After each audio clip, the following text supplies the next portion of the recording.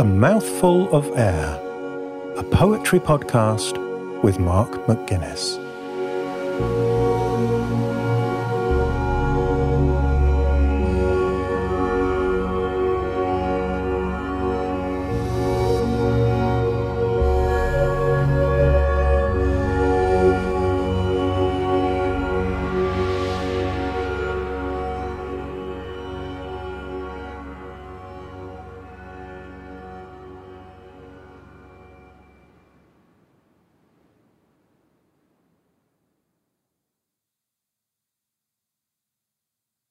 Three extracts from Iarnród, Éireann by Simon Barraclough.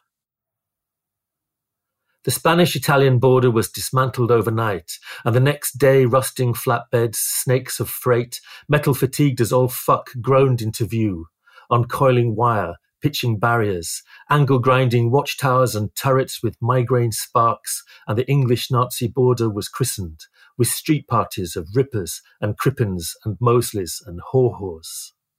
My heart had long lapsed, too expensive to renew, the biometrics broken down, but I had my mother's papers and a code word she swaddled in lullabies now lost but not forgotten. To Dublin then, with McCabe the assassin on one of the last helicopters out of Saigon, a DC-3 out of West Berlin, an old crate out of Silvertown, wings and fuselage clogged by Imperial sugarwork, a sticky crash landing in the Liffey, doggy paddling down the Dodder till we found a wharf to gorge on Gorgonzola with grinning green teeth and a bottle of Burgundy from a sommelier who left no reflection as the mirror food floated towards us. Deeper then, Sons McCabe, into the verdant Vulvaland, Iarnród Éireann from Dublina to Lumniach, intercity, a head full of hell, INRI, iron nails ran in, with Mercier and Camier sharing my table, all elbows and shanks, playing footsie with the sleepers, buggering any gap with a bitching gab, shuffling trips to the buffet car for miniatures, and sticking up the trolley for plasticated Jamesons. What are trains but wormholes through weather? What's a drinks trolley but a clattering CAT scan of your liver's livid inventory? What are Tato's but body bags for tuber leprosy? I tried to read, but train shake breeds flies from the alphabet, juddering runes using sandwiches as treadmills, vomiting the small print of the universe we never read but still click agree. Raindrops try to board but have such small hands they can't carry tickets. They clamp themselves to the gritty windows, limpet minds triggered long distance by light. And so the long day closes, the road runs out, the buffers dissolve, the sleepers separate like spliced DNA giving up the ghost. The station was a green screen, the carriages CAD lines in a blank simulation with no OD matrix, were astoned to be gathered again. Cousins try to recognize each other after decades of loving neglect, flick through the Rolodex of buried anecdotes, blushing crushes, stitches and grazes in the A&E department of contused memory. I break the panopticon by smashing every mirror. They piece me back together in the fragments of their eyes. My dad crawls out of the ground and begs me for a piggyback. I carry him along with this coffin, this new weighty loss, this hodload of absent bricks that curves the spine and dislocates the shoulder. Pallbearers sob. I've heard this sound before. I watch my shoes, black shoes tracking from consecrated tile to municipal tarmac to patchwork pathway to disturbed soil. Open up the ground again, delve into the insect's world. Earth felt the wound. Zooms, the last thing you need is a funeral.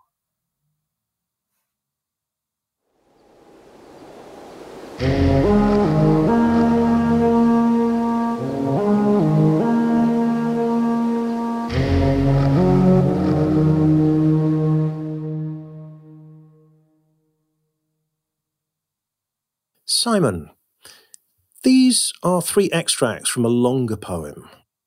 Where did this poem come from? This poem was kind of forged from a series of crises back in 2016. One of them was the famous Brexit referendum. The second one was the election of Donald Trump as the US president. And almost smack in the middle of that, or actually towards November, was my 50th birthday. So these were kind of one, personal crisis or significant moment, and two, kind of gut-wrenching, quite depressing, very disruptive political events. And to celebrate my 50th birthday, I wasn't sure what to do. Obviously, it's a big date. And rather than have a party here in London where I live, I thought, why don't I go to Limerick in Ireland, where my mother's family are from, where I had lots of lovely childhood experiences and hadn't seen my twin aunties for a few years, and one of them I knew was unwell with Alzheimer's at the time. And I said to my mum and my sister, why don't we have a big lunch in Ireland rather than in London, and then we can meet the family. So that went down well. And then I thought, well, why not go to Dublin first with my good friend, the brilliant poet Chris McCabe? And we'll have a day in Dublin the day before my birthday, and then I'll get the train down to Limerick, and he would go back to Liverpool where he lives. And Chris and I had such a kind of rollicking good time in the pubs of Dublin that day that we extemporized a few lines of verse, which are early on in the poem. There's about 10 lines that we wrote together as we drank a little bit, more and more pints of Guinness in this lovely Wharfside pub. And something about the comical energy of those lines made me think I need to make more of this trip. And I started writing a kind of shell to go around those lines. And that just kind of had so much energy to it and was so much fun to write that I just kept going. So I probably wrote, it's about a 14-page poem. I probably wrote 3 or 4 pages on that trip. And then after that, it was a much longer time adding to it and adding new layers. And that probably took another kind of 2 or 3 years to get the finished thing together. But I always knew that it was going to be a single poem, and probably either at the end of a collection or a pamphlet in its own right. And in the end, it came out as a pamphlet with Broken Sleep books. And so you started writing actually on the trip? Yes, I think possibly on the train. I think the lines about Mercier and Camier, which I think were mentioned in the extract. Yes. I did have that book with me on the table on the train, and it just worked its way into the poem. So that's a very kind of factual moment, but I wanted the poem to be kind of personal, but transformed and transfigured by and through the language, so that it didn't read like a memoir, so that there were things in there which seemed true and things in there that might not be true. I kind of wanted to mix the personal and the distant, which is a kind of fusion of the types of poems I've written over the years. It's like a dialectic. I wanted them to come together in a strange form where you couldn't really tell what was true and what wasn't. Yeah, you certainly get that impression. I mean, it's kind of, I can now see the events that you were talking about kind of through the distorting lens of this kind of phantasmagoria. I mean, the Spanish-Italian border, what a delightful idea that is. And being dismantled overnight. I mean, it kind of dismantles our expectations right away in that first line that clearly this is not going to be a realistic documentary style of poem. And yet it did start with a real event. Yes. It's like an expressionistic take on real events. And there's a book by the great Irish poet Rashid Tierney called The Spanish-Italian Border, which she took from a joke I made to her one night over dinner. And I said we should move to the Spanish-Italian border because she loves Spain and I love Italy. So we'll move France from the equation. And she ran with that as for a poem and a book. So this was like a kind of callback for Rashid's pleasure. And I think starting with a non-existent border just felt like the right way to go for me. It enabled the rest of the language to kind of tumble out of it. It really does tumble, doesn't it? This extraordinary images of all these rusting flatbeds, snakes of freight, metal fatigued as all fuck, uncoiling wire, barriers, watchtowers, turrets, and so on. I mean, where does all of that come from? It's a very good question. Somewhere in my imagination, I wanted a sense of change and horror and disruption, and a new kind of state being created. I sometimes refer to this poem as like an anti-fascist homage to my Irish aunties. So I want to pay tribute to my family, but I also wanted to write something that was against fascism, and see if those two things can sit together. And if they do, great. If they don't, that's also great. It's a kind of clashing of stones in some ways, to see what music they produce. Right. Well, maybe we'll come back to the aunties and the family event in a bit. But I mean, so you've got the English Nazi border and street parties of rippers and crippins and Mosleys and haw-haws. And for anyone who isn't familiar with the history, these are not the best of British, are they? No, absolutely not. There's a series of nightmarish characters. The years of Peter Sutcliffe and the Yorkshire Ripper affected me and my family and neighbours quite closely. He actually attacked someone directly outside our house on my 14th birthday. So and obviously we were all affected by that very haunting, very distressing period. And it's probably cropping up again in the follow-up to this poem. I've started a kind of sequel to this, which is more about England in the 70s. But again, with the same kind of approach, stylistically and in terms of incorporating fantasy. So it's a kind of angry summation of how I felt England was going at that time in 2016, and my feelings haven't changed that much, to be honest. In fact, they're pretty much the same. But the escape to Ireland is a response to that. So it's a kind of a fugue into memory and exile. To Dublin, then. Yeah, I mean, I can say this because I've got Irish ancestry too. There's always a sense of Ireland as being this, I don't know, for me, as being this kind of hinterland, that's where we came from. And it's easy to harbour romantic dreams of escape. But you actually did take the train and you found yourself in Dublin with McCabe. It all gets quite Joycean at this point, doesn't it? Could well do. I mean, there's lots of my personal lifelong literary influences in this book, predominantly James Joyce and Samuel Beckett, the two great modernist Irish writers who were also close friends. Beckett kind of was Joyce's editor for a while, his amanuensis, as he calls it.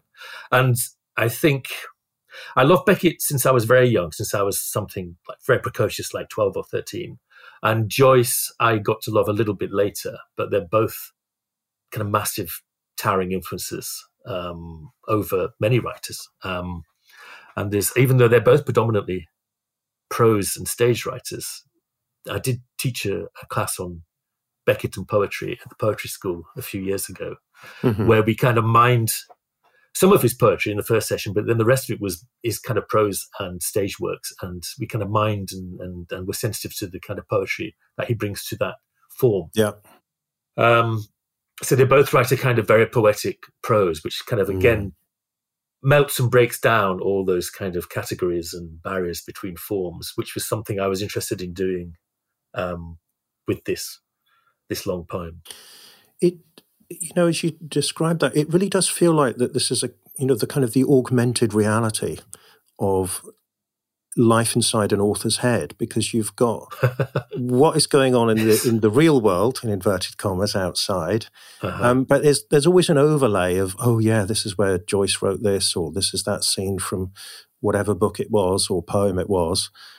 Plus there's obviously the historical politico overlay over the whole thing. Yes. So I guess in a sense that is kind of realistic, isn't it? I mean, it's not photographic realism.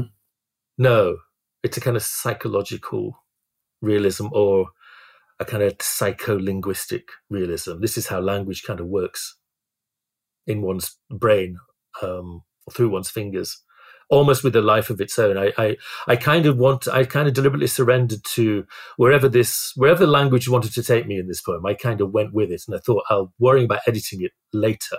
And I stuck to that principle. So when I did write on this, it kind of tumbled out, and I let the lines go as long as they wanted to go. I let the images go down crazy pathways and didn't stop myself, which was a very liberating thing to do. And then I kind of tweaked it and edited it a little bit at the end, but not that much. I did want to stay true to that kind of energy. And I wanted the energy to take the reader through. I wanted them to kind of almost step into this poem and be whisked along and then booted off at the end.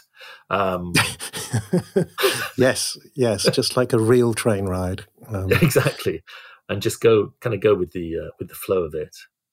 And that's, this is a very Joycean quality, isn't it? To be led by the language. So you've got, you can see it in one line. You've got intercity. You go from intercity, a head full of hell, I and RI. iron nails ran in. So you've got that association between intercity and the the letters carved on the cross above Jesus at the Yes. crucifixion, and it's kind of all makes sense in the writer's mind, doesn't it? Yeah, they're kind of significant logos of that mean certain things, and the iron nails ran in is a direct quote from Ulysses, James Joyce's Ulysses. Mm-hmm.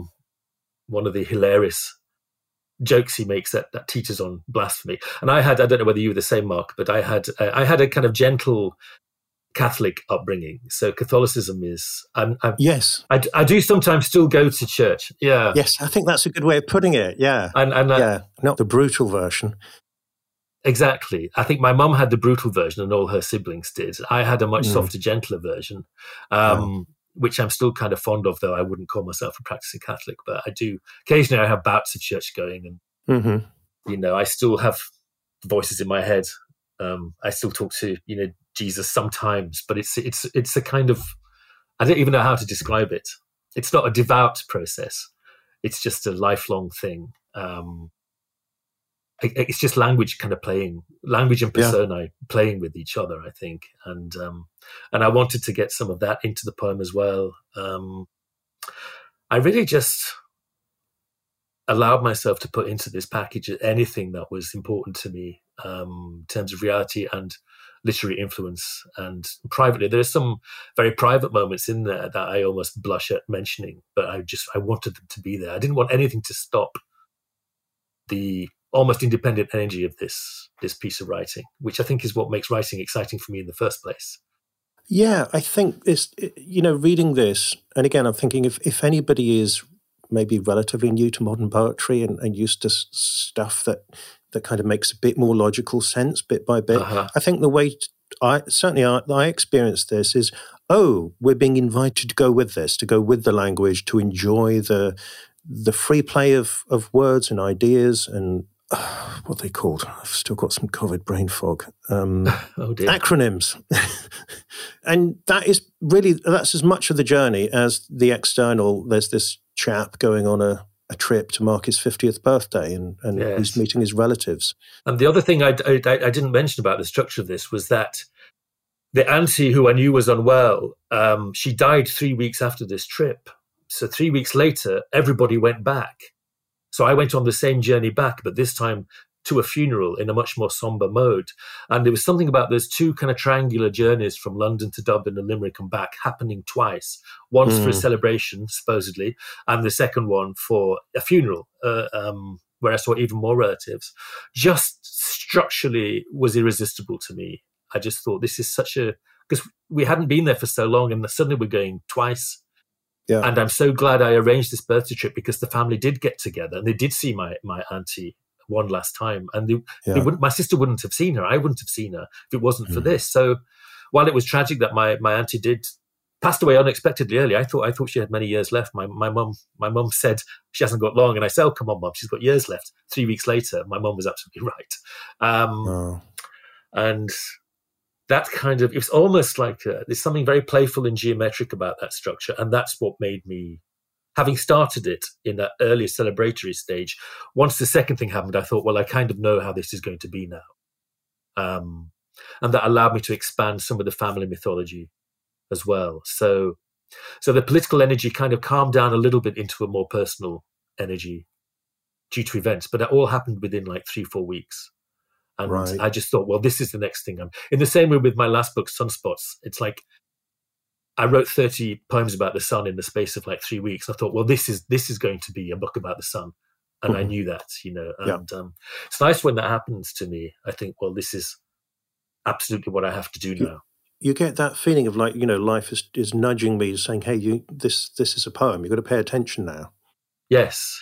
And make sure you get it down. So for listeners who obviously haven't read the whole story, you do cover, you've got this great scene with the lunch with the family earlier on, and then you go back for the funeral. Could you say something about the process? Because I know some writers struggle about writing about family and what do I put in and what if so-and-so reads it and doesn't like it? What's your stance towards all of that?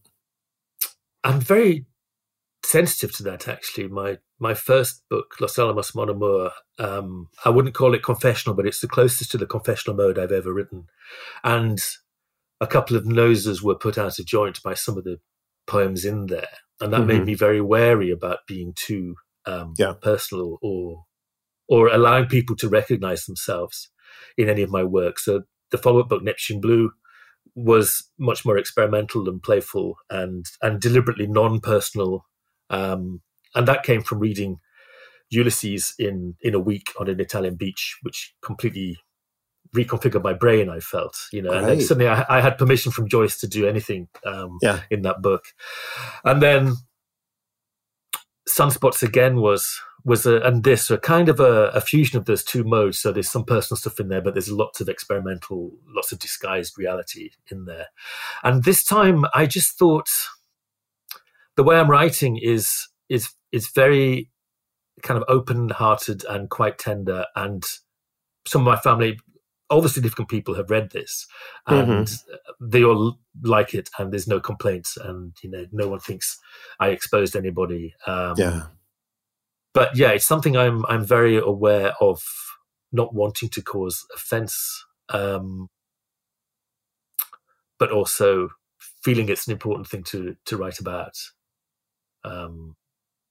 So I think I was so confident that whatever I set down here wasn't going to upset anybody, that I just went with it. I didn't kind of self-censor those moments. And there's a little passage in there about, it's like a one-to-one address with my auntie, who had dementia at the time.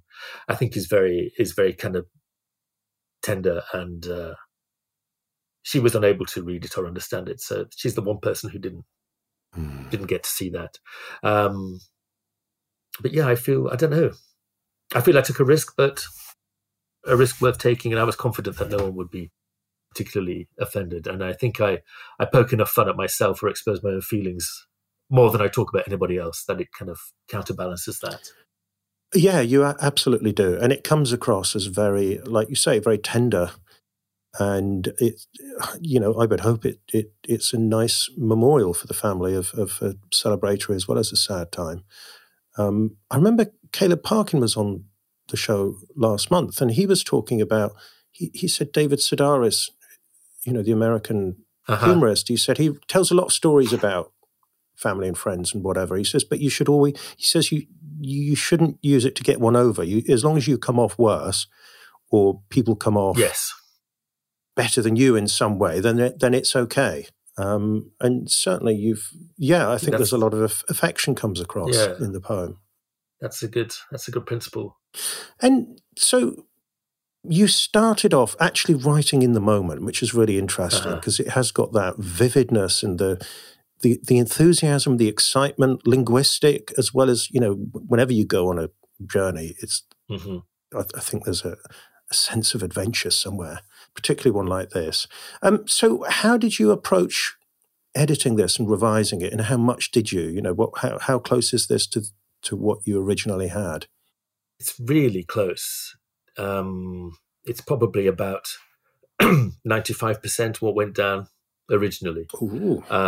When I eventually sent it to Aaron Kent at Broken Sleep Books, he had kind of half a dozen suggestions and changes. I think most or all of which I incorporated. Very, very wise. I love it when an editor actually gets hands-on. Some people don't like it, but I think it's a great honor to be edited by, or encountered by another intelligent mind that cares about your language. And so it's kind of, the only question I had was, when will it end and how long will it go on for? At one point I thought, well, this will be 3 pages. Another point I thought, well, I could make it 200 pages. But then it kind of rounded itself off. And I thought, well, I'll bite off this chunk of this narrative and I'll work on a follow-up maybe later. So it was I knew I had to get from the first trip to Dublin to the funeral and then back home, but it's what goes in the middle that was the question, really. And there are bits that surprised me as I was writing it, where I suddenly leaped back to Huddersfield in the 1970s because something I wrote suggested the habit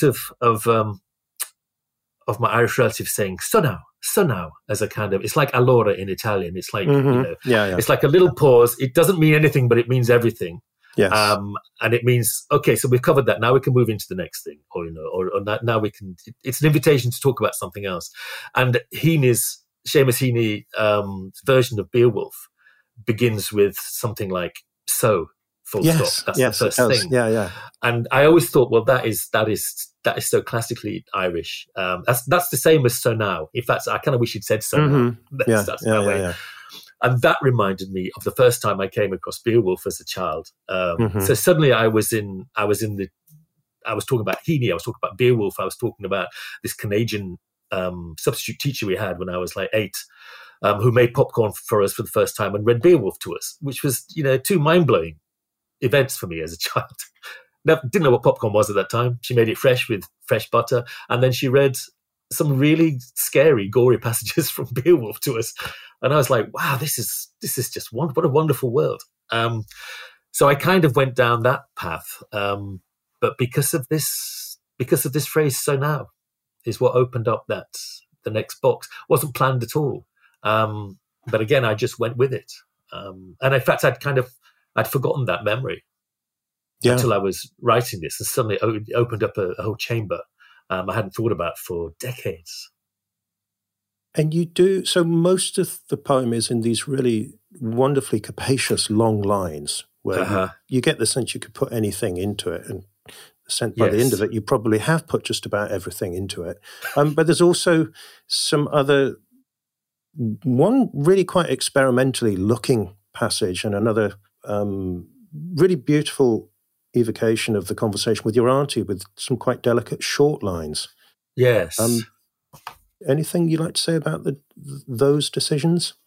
Well, I always want to get as much variety as possible into either collection or to a long piece, because I think readers need to recalibrate, to take a pause, to change gears, shift into another gear. And I think, people's brains are very curious and very malleable, and they don't want too much of a monotonous kind of structure going on. They want to now take a little, we're going to have short lines for a while, or we're going to have some visual poetry for a while. And it kind of, if I think of this poem as a kind of train, it's like all the different passages are like different types of rolling stock or different forms of carriages. So they make different sounds. Some of them are very commodious, luxurious. Yeah. One's a quiet coach, one is a very rowdy coach full of drunken fools, or one of them has the toilet door flapping open. So I wanted it to be an energetic journey, but also for each, as if you're moving through all these different kind of carriages en route, which was it was again nice permission for me to suddenly change gears or switch points to keep the train metaphor going. And sometimes you just want to be very quiet after a rambunctious passage. You want to whisper in someone's ear, or you want to just give them an image to look at rather than any meaning or sense to unpack or interpret. I think people often, I don't know, if you hear this in the course of recording these podcasts or feedback, is that people feel that a poem is a test or something they need to understand and unpack, rather than just, you probably wouldn't think of what does Mahler's Fifth mean? I'm not comparing myself to Mahler, but, music is something we allow to wash over us and through us without feeling, well, that's about fate, isn't it? That's about Mahler's Second Wife or something, which, you can do that, but that's not the most important thing about those pieces of music. And I just want people to really, and myself, to just enjoy the language, this wonderful thing we have, which can be wonderful at communicating information and experiences, but also is its own pleasure. And that pleasure can also work in different ways. Something can come out of pure pleasure. I think I mentioned jouissance twice or something, which is kind of from my old days of critical theory and studying Jacques Lacan. There's something about pleasure being a dangerous and a creative thing, and it's central to language. Yeah, I agree with you completely. I mean, I don't quite think in quite such elevated terms as Mahler, but I like to think about pop music. You know if you like it or not within the first couple of bars.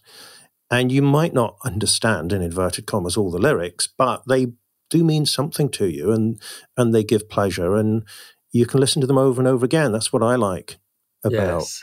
poems. It's the similar kind of experience that there is meaning in it, but that's only just part of the mix, and it's not necessarily the most important part. And certainly my experience of reading Éireann, have I got that right?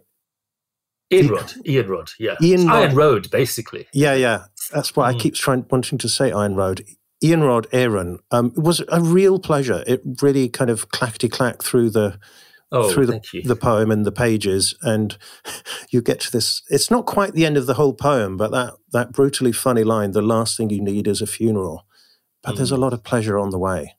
So maybe we could have a listen again to those extracts that you read and just savor them again. Thank you very much, Simon. Thank you very much. It's been a real pleasure.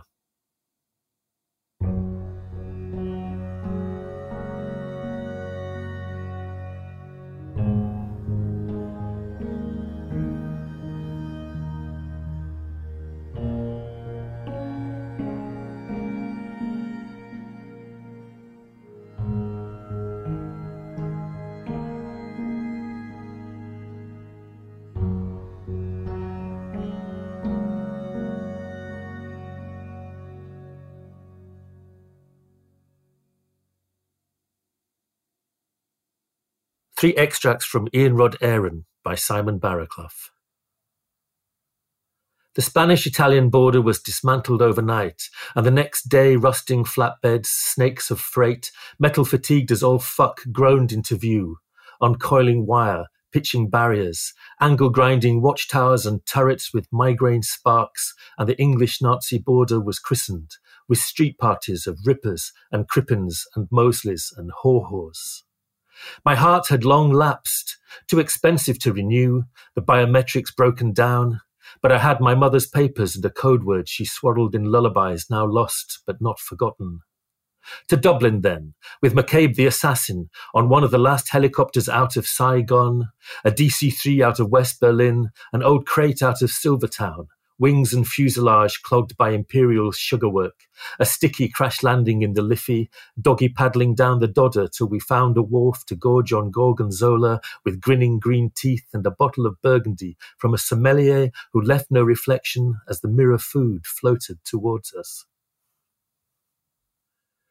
Deeper then, Sons McCabe, into the verdant Vulvaland, Éireann from Dublina to Lumniach, intercity, a head full of hell, INRI, iron nails ran in, with Mercier and Camier sharing my table, all elbows and shanks, playing footsie with the sleepers, buggering any gap with a bitching gab, shuffling trips to the buffet car for miniatures and sticking up the trolley for plasticated Jamesons.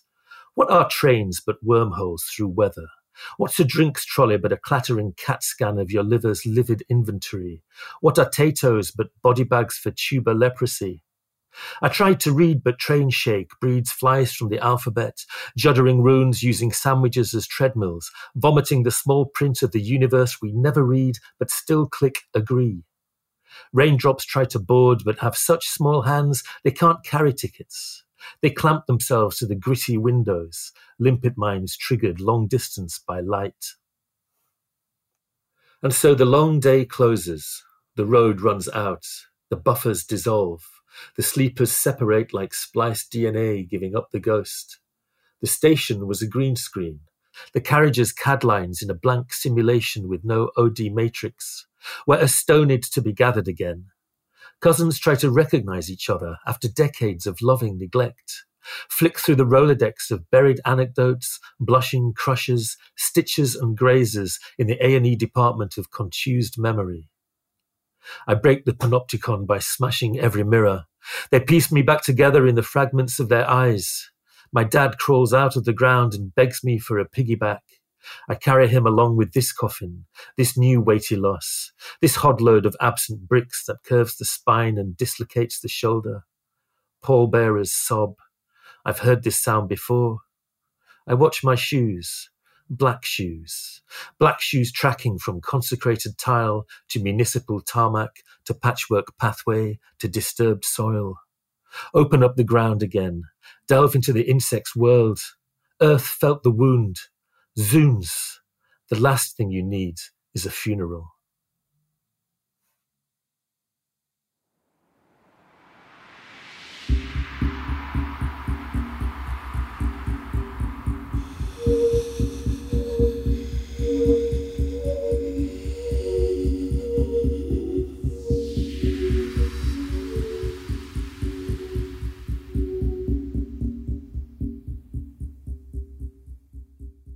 Iarnród, Éireann by Simon Barraclough is published by Broken Sleep Books.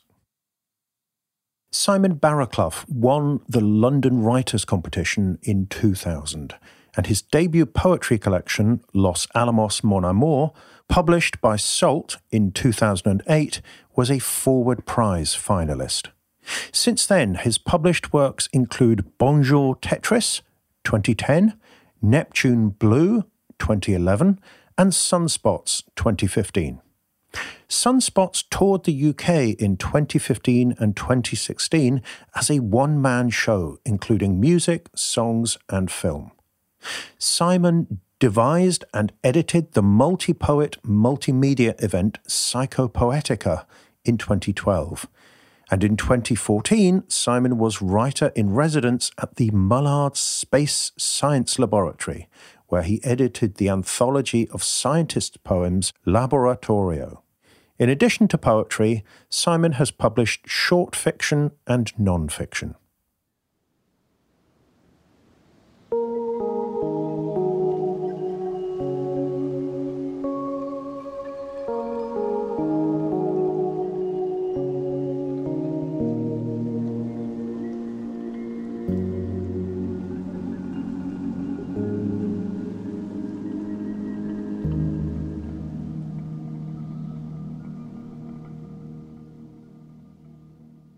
A Mouthful of Air is a poetry podcast hosted by Mark McGuinness. New episodes are released every other Tuesday. If you enjoy the show and you'd like to help me reach more poetry lovers, you can do this by telling a friend about it or by taking a few seconds to leave a rating or even a brief review on Apple Podcasts. If you would like a full transcript of every episode sent to you via email, including the poem text, you can sign up for this at amouthfulofair.fm/subscribe. If you'd like to follow the show on social media, you can find all the links as well as a full episode archive at amouthfulofair.fm. The music and soundscapes for the show are created by Javier Whaler. Sound production is by Breaking Waves, and visual identity by Irene Hoffman. A Mouthful of Air is produced by the 21st Century Creative, with support from Arts Council England via a National Lottery Project grant. Thank you for listening. I'll be back soon with another poem.